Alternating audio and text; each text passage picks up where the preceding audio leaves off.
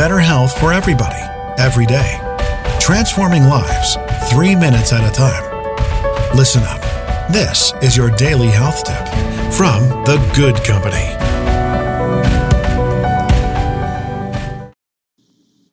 Hey everybody, welcome back to today's health tip. It's Melissa Hall-Klepacki.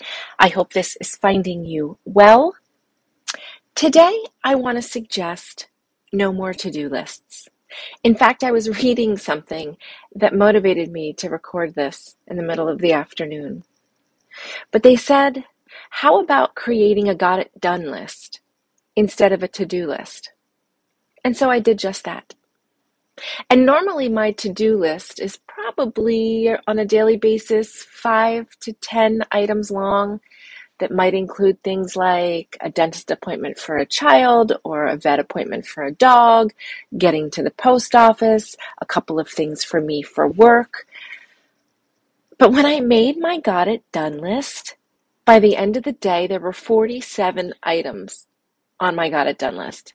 And let me tell you, I had to high five myself. 47 items, 47 different things I got done in one day because I made the effort to write it down. So this is a quick tip today. As part of your hype team, I'm encouraging you to write a got it done list. Take a look at how much you get done on a daily basis and be proud of yourself. Now, perhaps at the end of your got it done list, you might want to add 2 or 3 things that you've been thinking about that you didn't get done today that you can look forward to doing tomorrow to have a little goal.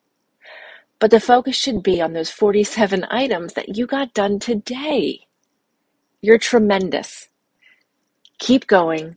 You got this.